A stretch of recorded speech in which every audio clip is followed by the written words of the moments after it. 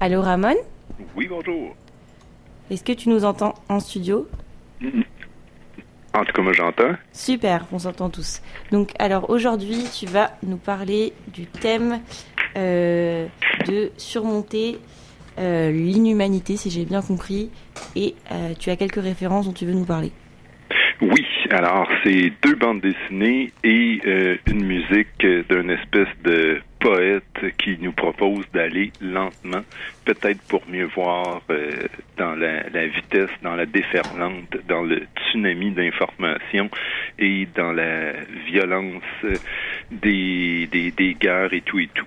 Alors, d'ailleurs, on va parler de la guerre à travers ces bandes dessinées-là. J'ai des choix peut-être un peu macabres ces dernières semaines, mais je pense que c'est un passage obligé et on reviendra ultérieurement à des choix peut-être un peu plus légers, bien que c'est pas la marque de la maison. Commençons sans plus tarder par ce que je considère définitivement comme un chef-d'œuvre d'un auteur que je suis depuis tout petit. En fait, tout petit, il faut voir. C'est Manu Larsenet, qui est né en 69, qui a publié ses premières pages très jeune, à l'âge de 22 ans, qui est entré à Fluide glacial autour du milieu 90. Fluide glacial, disons-le, peut-être que c'est un peu en porte-à-faux avec les propositions mortifères de guerre. Fluide glacial, c'est un magazine d'humour. Mais quand même, ici déjà avec Bill Baroud, un espèce d'agent du FBI, ou encore avec ses courtes bandes dessinées intitulées Les super-héros injustement méconnus. Il nous mettait même Einstein là-dedans et ses frasques amoureuses. Il y avait toujours l'esprit punk là-dedans. Et si on peut dire, Manu Larsenet a définitivement macéré et son trait s'est transformé tranquillement. Notamment dans la collection Poisson Pilote chez Dargaud, il a fait des one-shots, une avec Sigmund Freud, un avec Vincent Van Gogh et un avec Attila. Alors, à ce moment-là, définitivement, il a travaillé une espèce d'humour sous-jacent. L'humour a pris une part définitivement plus menu pour mettre un côté sombre de l'avant, notamment celui de la guerre, particulièrement dans celui de Vincent Van Gogh. Tout récemment, il a travaillé sur une série qui a, en fait pas tout récemment, ça date quasiment de début 2000 à 2004, Le combat ordinaire, qui est sur son père, et ça a été un tremplin pour ce tournant-là vers une BD extrêmement personnelle. Il a fait 4 tomes de Blast en 2009 et 2014, qui est une espèce de tueur qui est lancé dans les campagnes, qui tue ici, qui côtoie des sans-abri. Quelque chose de très sombre et de très en phase avec notre époque. Cette fois-ci, Manu Larsenet rompt encore les amarres avec ses antécédents, avec ses repères et travaille un dessin en noir et blanc, un peu comme à l'époque quand il était à Fluide glacial, mais dans un style ultra réaliste. Il se colle à la façon de faire des dessinateurs de feuilletons américains dans les journaux, les pulps, et ça donne quelque chose de redoutable. Son dessin naturaliste ici est dans le... En fait, j'ai pas nommé le titre du livre. Le rapport de Brodeck, c'est le tome 2 de 2, et ça s'intitule avec beaucoup de justesse « L'indicible ». Ce qu'on ne peut quasiment que ressentir du bout des doigts ou effleurer avec notre imaginaire. C'est d'après le roman de Philippe Claudel.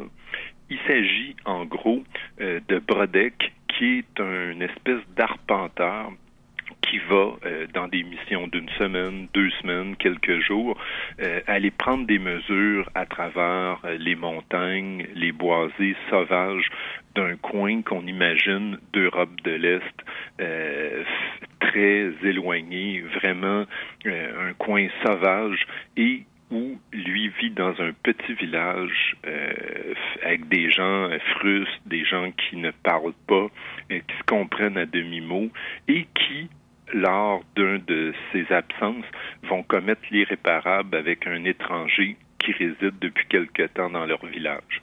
Cet étranger-là, qui est un peu son alter ego à l'auteur, à Manu Larsenet, peut-être c'est pour ça qu'il a choisi ce livre-là, est dessinateur. Il trace des portraits des villageois. Les villageois, un peu comme une certaine forme de sauvage, vont se cabrer parce qu'ils ont l'impression quasiment que leur âme est prise au piège, ou encore que cet étranger trace des cartes pour un futur envahissement militaire, donc qui serait un espion. Alors, ils vont carrément le trucider et vont demander à Brodeck de rédiger un rapport d'une certaine façon pour les exonérer, pour les innocenter de ce crime. Alors, c'est un peu, finalement, cette façon de gouverner le monde où on dit toujours c'est pas de ma faute, c'est la faute de mon sous-ministre, c'est la faute de l'autre qui m'a attaqué le premier. Bref, il y a toute cette lecture actuelle du monde qui se complexifie, qui envoie de la fumée finalement autour de la réalité pour rendre la lecture plus difficile, plus ardue et au finish beaucoup plus pénible dans le quotidien des gens. C'est un livre donc remarquable sur le plan du dessin, je le répète, les arbres, un arbre, une montagne, une pierre, un visage dans pas trop minet dans le noir ou dans le lever du jour, un livre absolument bouleversant. Manu Larsenet, de toute façon, c'est une œuvre à lire de part en part. Alors voilà, le rapport Brodeck, le tome 2 de 2, l'indicible, publié chez Dargaud, de Manu Larsenet. Pareil pour une deuxième proposition? Oui, allez. Allons-y, celui-là porte un très beau titre, L'année du lièvre. C'est le tome 3, ça me semble être le dernier tome. Ça s'appelle Un nouveau départ. L'auteur est Tian. Tian, c'est il est né au Cambodge en 75, juste après la prise de pouvoir par les Khmers rouges, quelques jours. Alors, il va débarquer en France en 80. Il vit dans la région lyonnaise. Il va étudier en art décoratif. Alors, il va quand même retourner au Cambodge en 2001, donner un cours de dessin dans le cadre d'un projet humanitaire. Il va travailler dans la presse jeunesse, mais il souhaitait définitivement raconter ce que sa famille a vécu en 75. L'année du lièvre, c'est le voyage à travers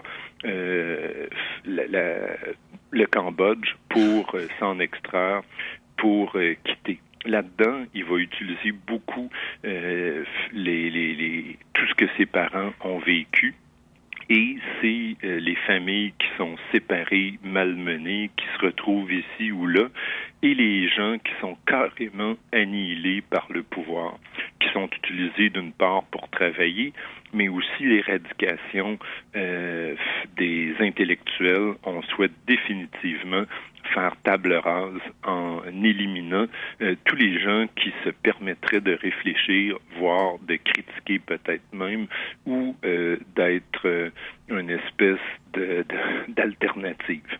Alors, c'est de ça dont il s'agit dans cette petite série de 3 livres. Personnellement, j'ai été définitivement accroché par les 2 premiers. Ce troisième-là, finalement, je sais pas, peut-être que je l'ai trop attendu, mais il est tout aussi dense sur le plan émotionnel et sur le plan, mais peut-être que c'est aussi une espèce de retour, le nouveau départ où les survivants se rassemblent et tentent de rebondir dans la vie. L'année du lièvre, très dessinée de façon très légère, très aérienne, et c'est heureux pour un sujet aussi dur, aussi implacable que de tenter de survivre dans un régime qui tente de nous éliminer. L'année du lièvre, donc, le tome 3, Un nouveau départ, de Tian, ça s'écrit tout simplement T-I-A-N, et c'est publié dans la superbe collection Veille chez Gallimard BD. Merci beaucoup, Ramon.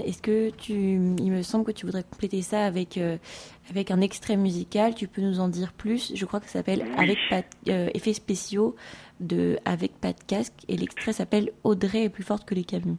Oui, tout à fait. Alors, avec pas de casque, déjà, c'est un super nom de groupe. Bon, justement, au moment où on se parle, le gouvernement est en train d'envisager le port du casque à vélo, pourquoi pas à pied, pour nous protéger des autos, nous protéger de la bêtise, allez savoir. Mais avec pas de casque, c'est le projet musical de Stéphane Lafleur qui, si ma mémoire est bonne, a précédé ses projets cinématographiques. Stéphane Lafleur est bien connu pour son cinéma de fiction, un cinéma très jeune, un cinéma contemplatif, un cinéma poqué. Alors, ses chansons sont du même acabit. Ici, c'est un peu ironie ou cynisme que ce titre de ce 4e disque, je crois, Effets spéciaux sur étiquette grosse boîte.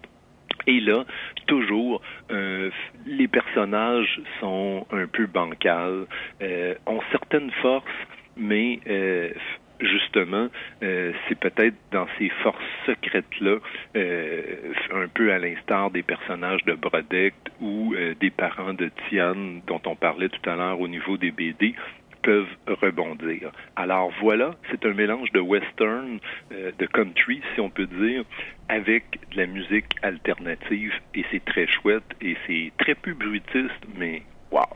Eh bien, on va écouter ça tout de suite. Merci beaucoup, Ramon, et à la semaine prochaine. Au plaisir! Le vent garde son calme, la nuit nous traîne par les cheveux. Demain, c'est pas encore, nous arrivons.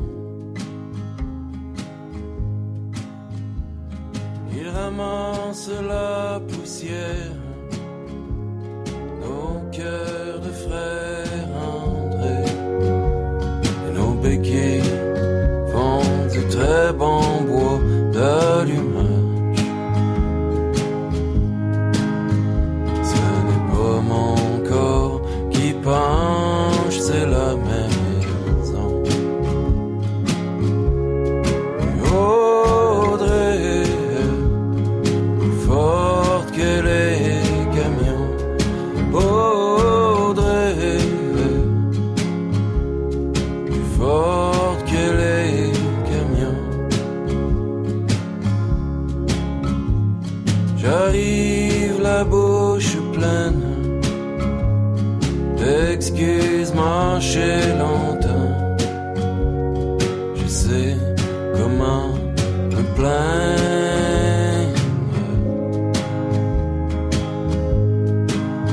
Ils ont fouillé son coffre de chair aux douanes de la mort. Ils n'ont trouvé que sa cargaison de courage. Le temps nous égratigne de toute façon. Audrey, plus forte que les camions. Audrey, plus forte que les camions.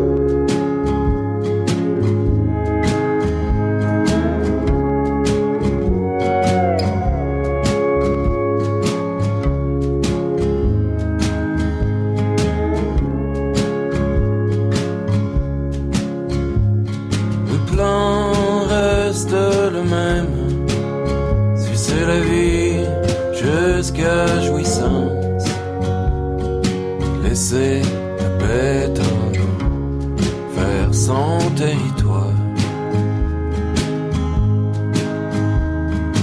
Dans de sa monnaie, une fontaine de